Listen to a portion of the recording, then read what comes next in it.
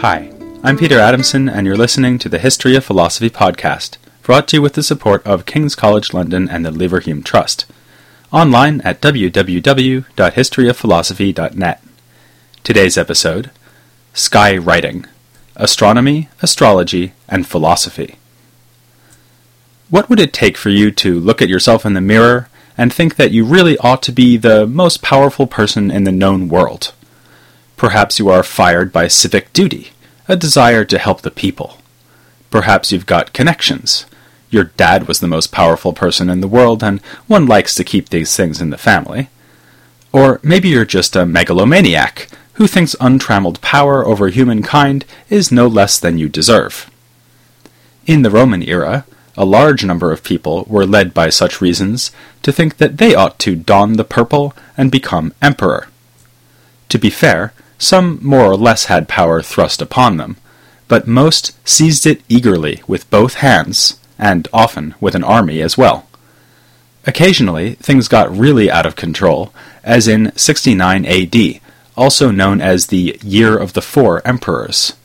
This obviously was a point in history when it didn't take much to make men see themselves as potential emperors. One of that year's four claimants, whose name was Otho, made a daring grab for power which included the brutal murder of his predecessor, Galba. Otho lasted only 3 months, but he did have an excellent reason to see himself upon the throne. Some astrologers told him he would be emperor. I guess they didn't mention the part about only lasting 3 months. Now, if you opened your newspaper today, turned to your horoscope, and read that this is a good week to declare yourself President of the United States, you presumably wouldn't drop everything and start writing your first State of the Union address. But the Romans took astrology more seriously than most of us do nowadays.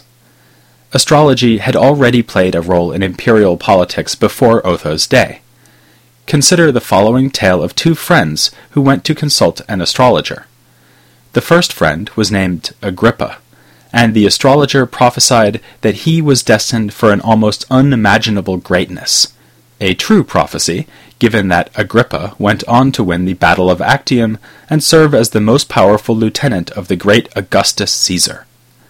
After this, Agrippa's friend was reluctant even to hear his own fortune, which would obviously be far less auspicious. But when he finally gave his time of birth and the calculations had been done, the astrologer didn't even bother to utter a prediction. He simply fell at the man's feet. For this second man, named Octavian, would go on to be Augustus Caesar. That story is a legend, of course, but Augustus really did use astrology as part of his imperial image. He had his horoscope made public, and his star sign of Capricorn is found on surviving coins minted in his reign. What astrology could help give, astrology could also threaten to take away. Emperors often worried that astrologers or other diviners would declare that someone else was destined for power, undermining their authority. Ancient historians tell numerous anecdotes in which someone receives the dubious benefit of such a prophecy, and shortly thereafter, a death sentence from the capital intended to thwart the prediction. Imperial edicts were sometimes passed against the use of astrology to predict death. Not coincidentally, this occurred late in Augustus's reign, or against any use of astrology. Of course, there's not much point outlawing or censoring something no one takes seriously. Such laws are part of the abundant evidence that, along with magic and forms of divination, like reading the entrails of animals, astrology was a well-established part of the ancient worldview. So, for most philosophers, the possibility of successful astrological prediction, along with the power of magical spells, amulets, and so on, counted as what Aristotle would call an endoxon, a commonly held belief that could supply a starting point for philosophical reflection. If you think about it, it would be a pretty poor philosopher who, living in a society where astrology was widely accepted as genuinely efficacious, would just shrug and decide not to think about it. If the stars really do indicate future events, this stands in need of explanation. Astrology was particularly interesting for philosophers because, unlike magic or reading entrails, it was inextricably linked to a major branch of philosophy, namely cosmology. We have seen before that the heavens were a source of a continuing fascination for ancient thinkers. It is a major theme among pre-Socratics. You might remember Heraclitus's claim that the sun and moon are bowls of fire, and in Plato's Timaeus. Aristotle wrote an entire treatise called On the Heavens. These philosophers predated the widespread belief in astrology in the Mediterranean basin, which seems to have begun only after Alexander's conquests and the exchange of ideas between the Greek and Babylonian worlds. But by the 2nd century AD, it was possible, one might almost say inevitable, for the leading ancient expert in astronomical theory to write also about astrology. This author was Claudius Ptolemy. His mathematically sophisticated presentation of the heavenly system lived on for centuries, especially in a work we call the Almagest. Its name contains a hint of its historical influence. Originally called the Mathematical Systematic Treatise, it was often referred to simply as He Megiste, the Great Treatise. This passed directly into Arabic as Al-Majusi, and the beginning of the English title Almagest simply retains the definite article al from the Arabic. I can't resist mentioning that a similar etymology underlies the word alchemy, which comes from an Arabic transliteration of the Greek chemia, the same word that underlies our word chemistry. Ptolemy didn't write about alchemy, but he did compose an extensive work on astrology, simply called the Four Books, or Tetrabiblos. He thus embodies a more general ancient phenomenon, the intimate connection of practices we now usually consider disreputable with intellectual disciplines that live on in our universities. Alchemists availed themselves of Aristotelian chemistry, that is, the theories of elemental transformation he set forth in works like On Generation and Corruption. Magic could be explained using ideas from Stoic and Platonist physics, in particular the idea that the whole cosmos is like a single organism. The parts of the universe relate like parts of a body, so that they are capable of being jointly affected. In Greek, sympatheia, another word that lives on in English as sympathy. This same idea was used by the Stoics to explain astrology, while authors like Ptolemy borrowed heavily from Aristotle's four-element theory and his cosmology. We might expect that astrology would be a good match for Stoicism. After all, the Stoics were determinists who believed that the natural order is an inevitable unfolding of divine providence. The possibility of foretelling future events fits nicely with this theory, but as it turns out, the Stoics were slow to embrace it with any enthusiasm. One passage in Cicero does suggest that the early Stoic Chrysippus accepted the following example of a conditional statement. If someone is born at the rising of the dog star, he will not die at sea. But, again according to Cicero, Diogenes of Babylon, the Stoic representative in the famous embassy of philosophers to Rome in 155 BC, allowed only limited efficacy to astrology. Things really got going only with Posidonius, a Stoic who was known to Cicero personally and is mentioned in Cicero's work On Divination. Posidonius seems to have accepted astrology and other forms of divination as a welcome confirmation of the Stoic determinist theory. His interest in the topic may relate to his famous construction of a model of the heavens, an armillary sphere. Despite this, it was the Aristotelian cosmic theory that appealed to the later Ptolemy, and that would go on to be assumed by philosophically inclined astrologers, and astrologically inclined philosophers, even into the Arabic tradition. As you'll recall, Aristotle assumed, as did nearly all ancient cosmologists, that the Earth sits at the center of a spherical cosmos. At the edge of the cosmos is the sphere of the so-called fixed stars. Since the Earth is assumed to be unmoving, this sphere is taken to be revolving swiftly around the Earth once per day. Between this outermost sphere and our earthly world are more transparent spheres, in which the visible planets are embedded. From night to night, they change their position against the revolving background of the fixed stars. Now, in fact, the Earth is of course tilted on its axis, and it is not only spinning around once per day, but also traveling around the Sun once per year, give or take a leap day now and again. This means that the sun seems, if you suppose the Earth to be unmoving, also to be moving relative to the fixed stars, describing a motion along a circle that is at an angle to the celestial equator. This motion, of course, takes one full year to be completed, and the inclined path the sun travels is called the ecliptic. The angle of the ecliptic was credited with the change of seasons. The sun's path does slip very slightly from year to year, a phenomenon called the precession of the equinoxes. This is, in fact, due to the wobble of the Earth spinning on its axis. Ptolemy said the effect was only about 1 degree per century. The fact that ancient astrologers were aware of such a subtle change shows how observations and measurements were being made over the course not only of years, but of generations. A more obvious phenomenon, which can be seen even within a single year, is that the planets do not look like they travel stately circles around the Earth. After all, they are, in fact, moving in elliptical orbits around the Sun, just as the Earth is. Rather, from the point of view of the Earth-bound observer, they sometimes appear to stop and go backwards. So it's patently obvious that the planets, including the Sun and Moon, are not moving in perfect circles around the Earth. This was a problem for anyone who, like Aristotle, believed that the planets are seated in rotating spheres. He had to introduce multiple movers for each sphere to explain the irregular motions of the planets. A later expedient was the epicycle. The planet sits upon a much smaller rotating sphere embedded within the sphere rotating around the Earth. The planet is like a dot on a spinning marble which is inside a big rotating glass sphere. This lesser spinning motion explains why the planet sometimes appears to move backwards. Another device was the eccentric sphere. A planet-bearing sphere could have a center other than the midpoint of the universe, something impossible to reconcile with the physical picture of nested celestial spheres.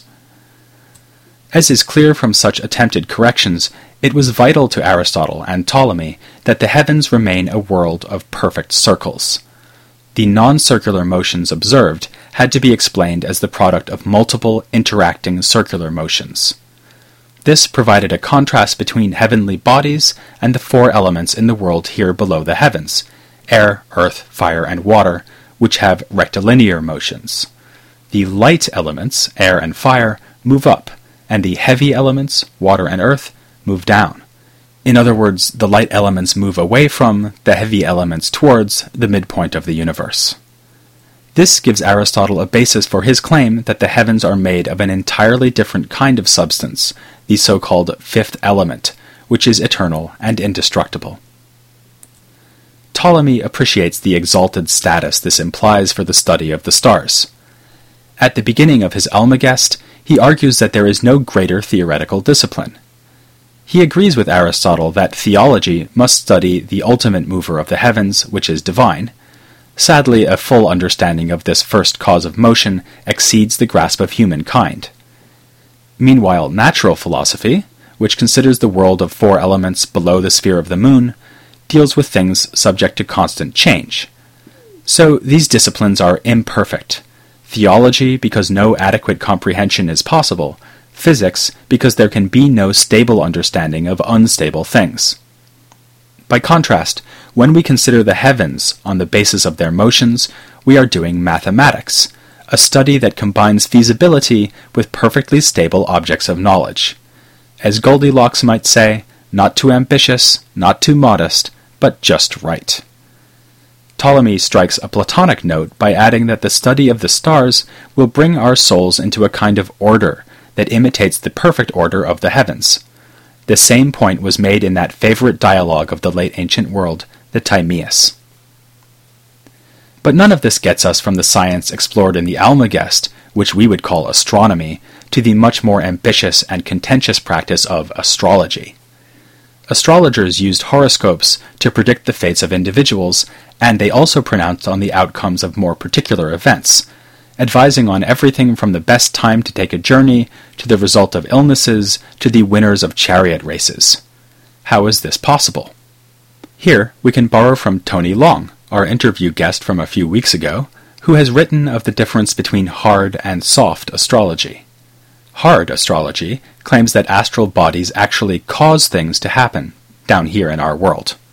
Soft astrology says that the stars merely signify future events without causing them, making prediction possible for those who know how to read this sort of sky writing.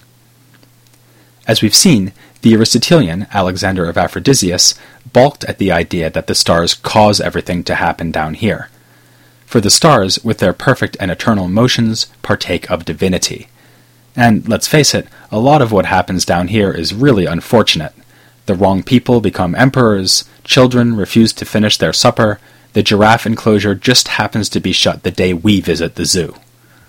To put the blame for such things on the stars would be blasphemous.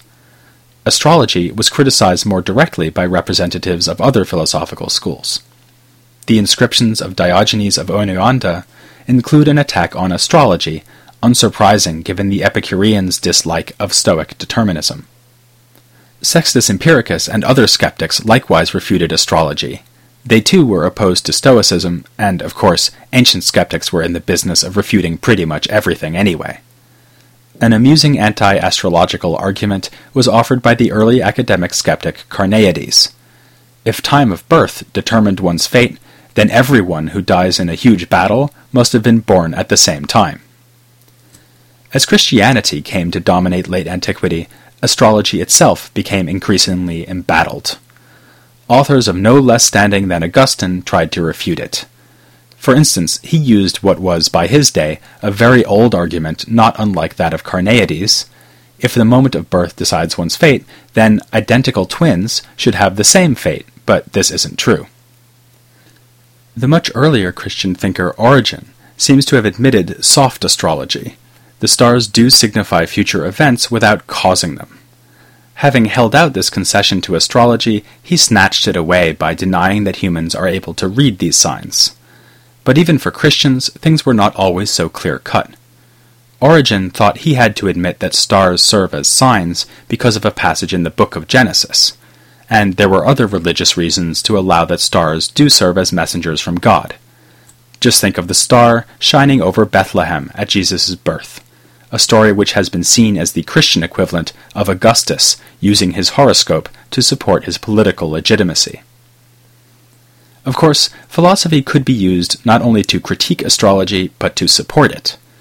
A remarkable example is the poem called Astronomica by an otherwise unknown author named Manilius. Taking inspiration from Lucretius, and perhaps from the Stoic Posidonius, Manilius put complex mathematical accounts of the heavens into tortuously difficult Latin verse. This is the first complete theoretical work on astrology to survive from antiquity, and it almost went lost, barely surviving through the medieval period, only to be rediscovered in the Renaissance. Far more influential was our new friend Ptolemy, who not only adopted a broadly Aristotelian cosmology in the Almagest, but also called on the resources of Aristotelian physics in his astrological work, the Tetrabiblos. Aristotelian cosmology had always faced the difficulty of explaining how the heavens exercise influence on the earthly realm. You don't have to believe in astrology to wonder about this. The sun and moon have evident effects on the seasons and tides, and in fact, astrologers presented their theories as a mere extension of this kind of phenomenon. But Aristotle denied that the sun is hot, so how does it warm us? He flirted with the possibility of invoking friction, but this makes little sense, given that the sun's sphere is separated from our atmosphere by the impenetrable and presumably heat-proof sphere containing the moon. Ptolemy did not really solve this problem either, but simply associated various planets with certain elemental properties. The sun was of course heating, albeit not hot, while the moon causes moisture, hence the tides, and so on for other planets. Like other astrologers, he linked such properties to more obviously metaphorical ones, claiming for instance that the moon is feminine and the sun masculine. As standard in ancient astrology, he also made the effects of planets depend on their location in the zodiac, their relative position to other planets, and so on. While this may all make Ptolemy sound like an unashamed hard astrologist, he hedges his bets by insisting that astrology deals only with probabilities.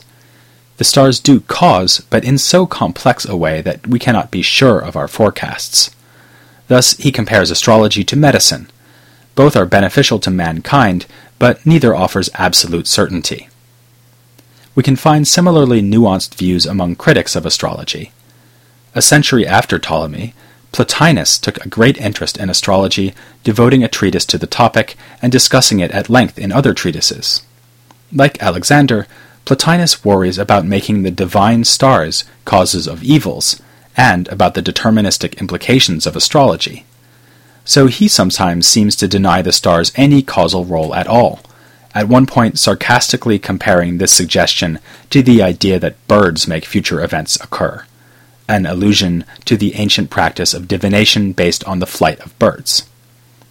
On the other hand, he explicitly speaks of the stars as a kind of writing that signifies the future. This makes his view seem like a clear case of soft astrology. In fact, though, his position is more nuanced than that. In one of many borrowings from Stoicism, Plotinus accepts that the universe is bound together by a kind of sympathy. This gives him a physical basis for allowing some causal influence from the stars upon our world. His considered view does allow this, but only to some extent. For instance, the positions of the stars at the time of our birth may influence our ethical dispositions, but they do not predetermine our actions. This is not only because the stars are only part of a more complex cosmic causal system, but also because our souls are immune to influence from mere bodies, even divine heavenly bodies. We'll see why once we turn our attention to more fundamental aspects of his philosophy. But as a good Platonist, Plotinus would encourage us to prepare for this by getting a solid grounding in mathematics. So, next time, I'll be looking at ancient mathematics and its philosophical significance. I know I can count on you to join me for an interview with an expert on this topic, Serafina Cuomo, next time on The History of Philosophy Without Any Gaps.